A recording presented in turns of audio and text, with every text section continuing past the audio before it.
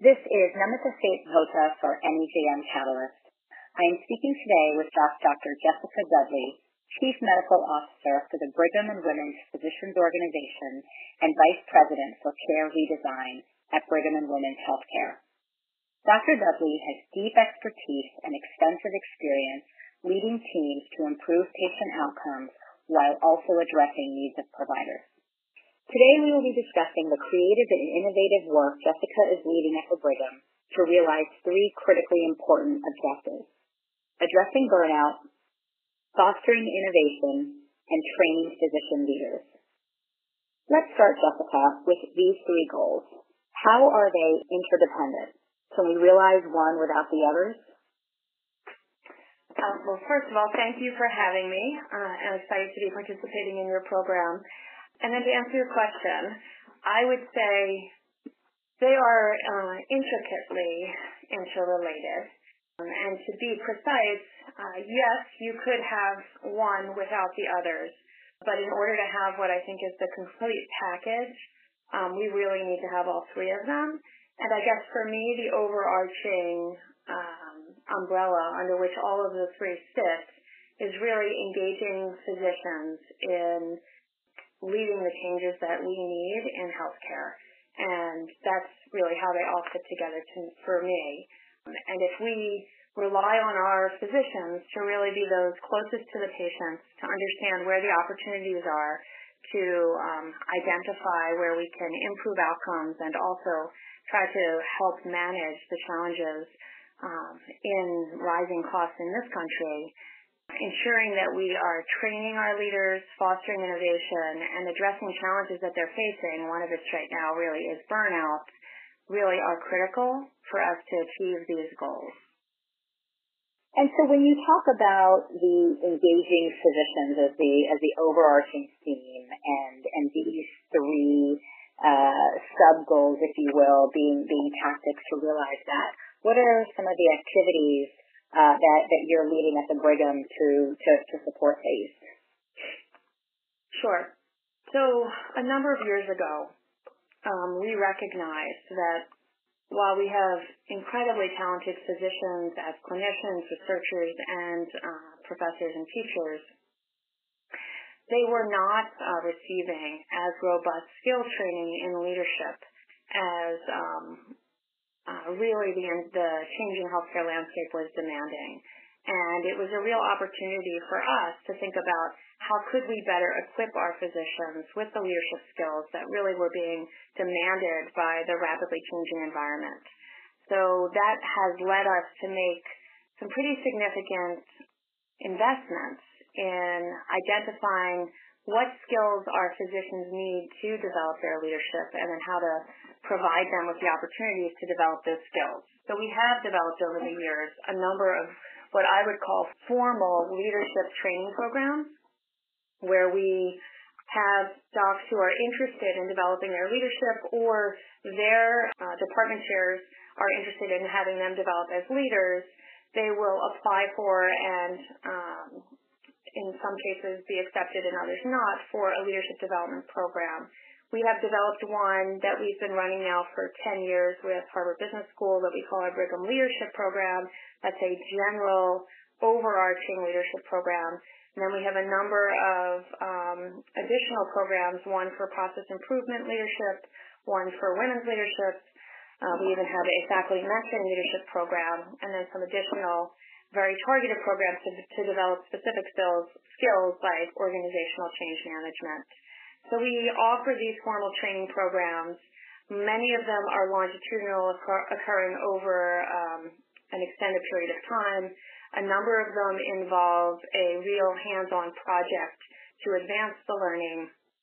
And all of them have a component of a peer engagement effort that really ends up being of high value to them as they advance in their careers. So that's a formal set of training programs that we've made investments in and offered. In addition to those, we have what we call our Frontline Innovation Program, and this was really in response to recognizing that we had many physicians who had really brilliant ideas, where we could redesign or innovate the clinical care we were delivering, but they were not able to either frame them in a way that our administrators could embrace or access to then determine whether or not they were worthy of making a real investment. So we've put a framework and a structure in place that we can solicit ideas from our physicians where they really are on the front lines identifying where the opportunities are to make care better and improve efficiency, and then put them in a framework so that they can be managed more efficiently over time, and that we can also require the reporting of a return on investment and measure their impact, and then determine whether or not to sustain them over time. And we call that program BCRISP, which is our Brigham Care Redesign Innovator Startup Program. And we've been running that now for over 5 years. So those are two different programs that we've put in place to put a framework around developing our physicians as leaders and enabling them to help our institutional and physicians organization leadership better identify those opportunities that really could be ultimately integrated into operations, and we can leverage the expertise of our docs to better transform how we're delivering care overall. Jessica, the BCRISP program sounds fantastic and makes conceptual sense. Can you share an example of one of the earlier projects where the doc went through this process and then ultimately there was an idea that was demonstrated enough of an ROI that then was integrated into operations? Sure. We had a couple of our intensivists in our medical intensive care unit recognizing that there were a cohort of chronically critically ill patients that would get cared for very actively in our intensive care unit and then ultimately would be discharged to a longer acute care facility, never actually being discharged to home. And then that same cohort of patients were getting readmitted at quite a high rate. And they took a step back to try to think about what could they do to better support the care for these patients. And ultimately, that was a BCRISP that was submitted, which was really addressing the needs of this critically ill cohort of patients. And their solution was to engage a much more robust team around the support of these patients. That included a social worker, that included palliative care and goals of care discussions and resources, and then a much tighter relationship, much of which was virtual using technology, with the long-term acute care facility so that when patients were discharged, the receiving facility would know that there was a backup available at our hospital so that if the patient started having challenges or was not doing as well as anticipated, they could easily reach out to a team here that knew the patient on a 24/7 type basis.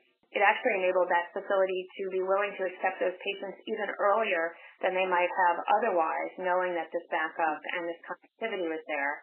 It was certainly better for the patients and their families who felt like they were being now managed in a much more cohesive way than previously. And then there was also value to the institution where patients could be cared for at the kind of best and most appropriate site of care given the needs that they had at the time. So that's an example of one of these programs that really brought together resources from our institution, resources from an outside institution to really package care better around a patient population that the system was kind of previously failing. So that's one example. We have other examples where the team recognized that there was another cohort of patients that, again, were falling through the cracks. These were patients who had an abnormality found on a chest x-ray or early on in an exam, and then they were getting lost to follow-up. And we recognized that these patients really needed more close minding and much more rapid access to be evaluated for these findings. So our pulmonary surgeons, our thoracic surgeons, and our pulmonologists helped put together a specific program to better support these patients who had an early detection of a finding to ensure that they wouldn't be lost for follow-up and that they could get kind of shepherded through the process in a much more efficient fashion. Taking it back up a level to these initiatives overall, some of the training leadership programs that you talked about, this BCRIS specific program, what has been the impact to date in terms of any objective or subjective data that you've collected? I know I can speak for myself from a subjective standpoint as someone who's an alum of the BLP program, that it was quite influential, and it really has given me a skill set and a network that I've leveraged heavily over the years. But would be interested, and as I'm sure our listeners would, around some of the metrics that you've tracked to demonstrate the impact.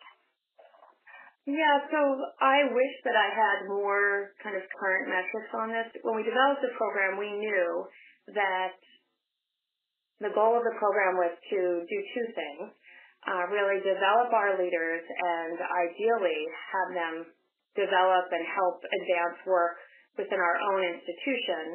But similarly, we had an objective that we would be developing leaders and enabling them to advance, and that would mean leaving the institution and moving to a higher level position outside of the institution. So I don't have current data on that. Initially, we were successful in both of those. So we were successful in growing our leaders internally, so folks who were taking the course were then advancing locally within our institution, and then we had quite a large cohort of leaders who were evolving, moving out onto more senior roles outside of the institution. I have not tracked that more recently, so I don't have that data. Sounds like there is enough momentum now around these programs, as evidenced by the fact of the number of applications that you get exceeds the number of slots you have, to suggest that it is definitely filling a need of the Brigham healthcare providers.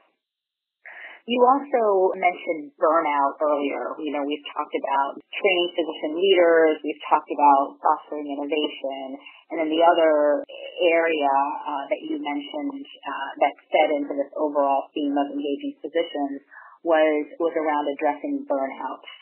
Is your organization specifically addressing burnout, which we know is a very pervasive issue, or is it bundled into the fostering innovation piece and the training piece that you've mentioned? You know, it's actually an independent effort, and it's something that we really came to independent of those other two programs that we were just talking through. So the Brigham, which it's not unique to the Brigham, in fact, physician burnout has become a very popular topic nationally, and I think actually in some cases globally for a variety of reasons, but certainly at the national level there's been a rise even over the past few years with one of the larger studies showing up to 54% of physicians reporting burnout. So we knew this wasn't a problem just for our own institution. It was something that has been sensed nationally. I will say locally here, after transitioning to a new electronic medical record and having some other kind of more locally based, state-based environment challenges with kind of increased pressure on our physicians and our institutions as we're shifting into alternative types of care payment models, there certainly seemed to be a rise in folks, a sense that our physicians were experiencing burnout. And that ultimately led us to complete a survey. We selected a survey that Stanford had designed, not because it just measured burnout, but because it measured both burnout and professional fulfillment. And we were very focused not just on identifying that our docs were burned out. We know that's a national problem. We were really looking for solutions, ultimately to get us to where we want to be, which is professional fulfillment. And the survey they have designed really enables us to look at both burnout as well as professional fulfillment and not just quantify it, but give us a little bit of a magnifying glass as to where to focus. So we surveyed our docs earlier this year. We had a really terrific response rate, and I think that was largely driven by our hospital and physician leadership really making it clear that this was a priority and something that they wanted to support. So we had a 64% response rate on our survey. This is more than double what our normal survey response rate is. And we have begun really looking at the data at an institution-wide level. We know that our burnout rate is around where I think we had expected. It's lower than the national average that I cited for you, although our tool is different than the one used in the national survey. It's validated against that survey. And then our professional fulfillment rates were not as high as we would like them to be. So we have opportunities both in reducing burnout and in improving professional fulfillment. And I have no doubt that you all will be creative and aggressive in making sure to address those concerns. When you look back at the beginning years of the leadership programs, when you look back at the beginning years of the innovation programs around C-CLIPS, for example, what were some of the biggest barriers to implementing these programs, and how did you overcome them? And the reason I ask this is to help some organizations across the country and internationally who are interested in doing this anticipate some of the challenges as they grow their own innovation platforms and their own leadership platforms within their organizations. Yeah, I think it's a great question, and we're a bigger institution, so in some instances we have the luxury of having a bigger platform with probably initially larger amounts of resources. I do think a lot of the efforts that we're putting in place can be done even in smaller institutions. Part of the way I would think about prioritizing it would be first being very intentional about it. So I think intentionally acknowledging that some type of formal training is really helpful, and that can certainly be done locally. I think tapping into resources that are available, or we connect with others even in our local market that have experience with what people call adult learning or executive learning. So I think leveraging the skills to better communicate to adult learners, so using group-based methods, case-based methods, these have all helped us to help transfer skill knowledge to our participants. So I think being intentional about designing programs where folks can access the learning in an efficient way is really important. All of our programs end up having a peer cohorting component to them. I actually think that's really helpful. And I'll say now that we've been so focused on addressing the burnout and professional fulfillment issues, the role and importance of peer groups and peer programming, I think, is even that much more important. So I would be designing a program that also focused on making sure there was a peer component to it. So I think that's important for the formal training programs. Tapping into resources, I would say, I don't think everybody needs to reinvent this. I think there's a couple core components that are really helpful to have in a leadership development program, and those are ones that you would want to include. I think for the innovation program, doing something like that probably does require a little bit of resource up front, and it doesn't have to be a large amount. But if the institution or the group of docs collectively are willing to pool some resources and then create more of a competition for applying and then being selected to receive those resources and being held accountable to delivering on it, I think that's also really important. We also do resource that program with some infrastructure. So a little bit of infrastructure, like a project manager or a data analyst, can really help hold people accountable and get the work moving forward. So I think that that's been very important for our frontline innovation program. And then in the burnout area, I do think a survey is pretty critical. to opening up the dialogue and raising awareness. And I think that that's the first step in this. We use a very robust survey. I don't think you have to. I think there's now many different survey options out there. But picking a tool, having leadership commit to advancing it, and then getting folks to answer it, and then being willing to sit down and review the data and engage in discussion is pretty critical. So I think those would be the components that I would suggest for advancing the work, even in a much lower scale way than we've had the fortune of being able to do at our institution. Jessica, thank you so much for taking the time to speak with Catalyst today. We really appreciate it. Thank you. Sure, my pleasure. Take care.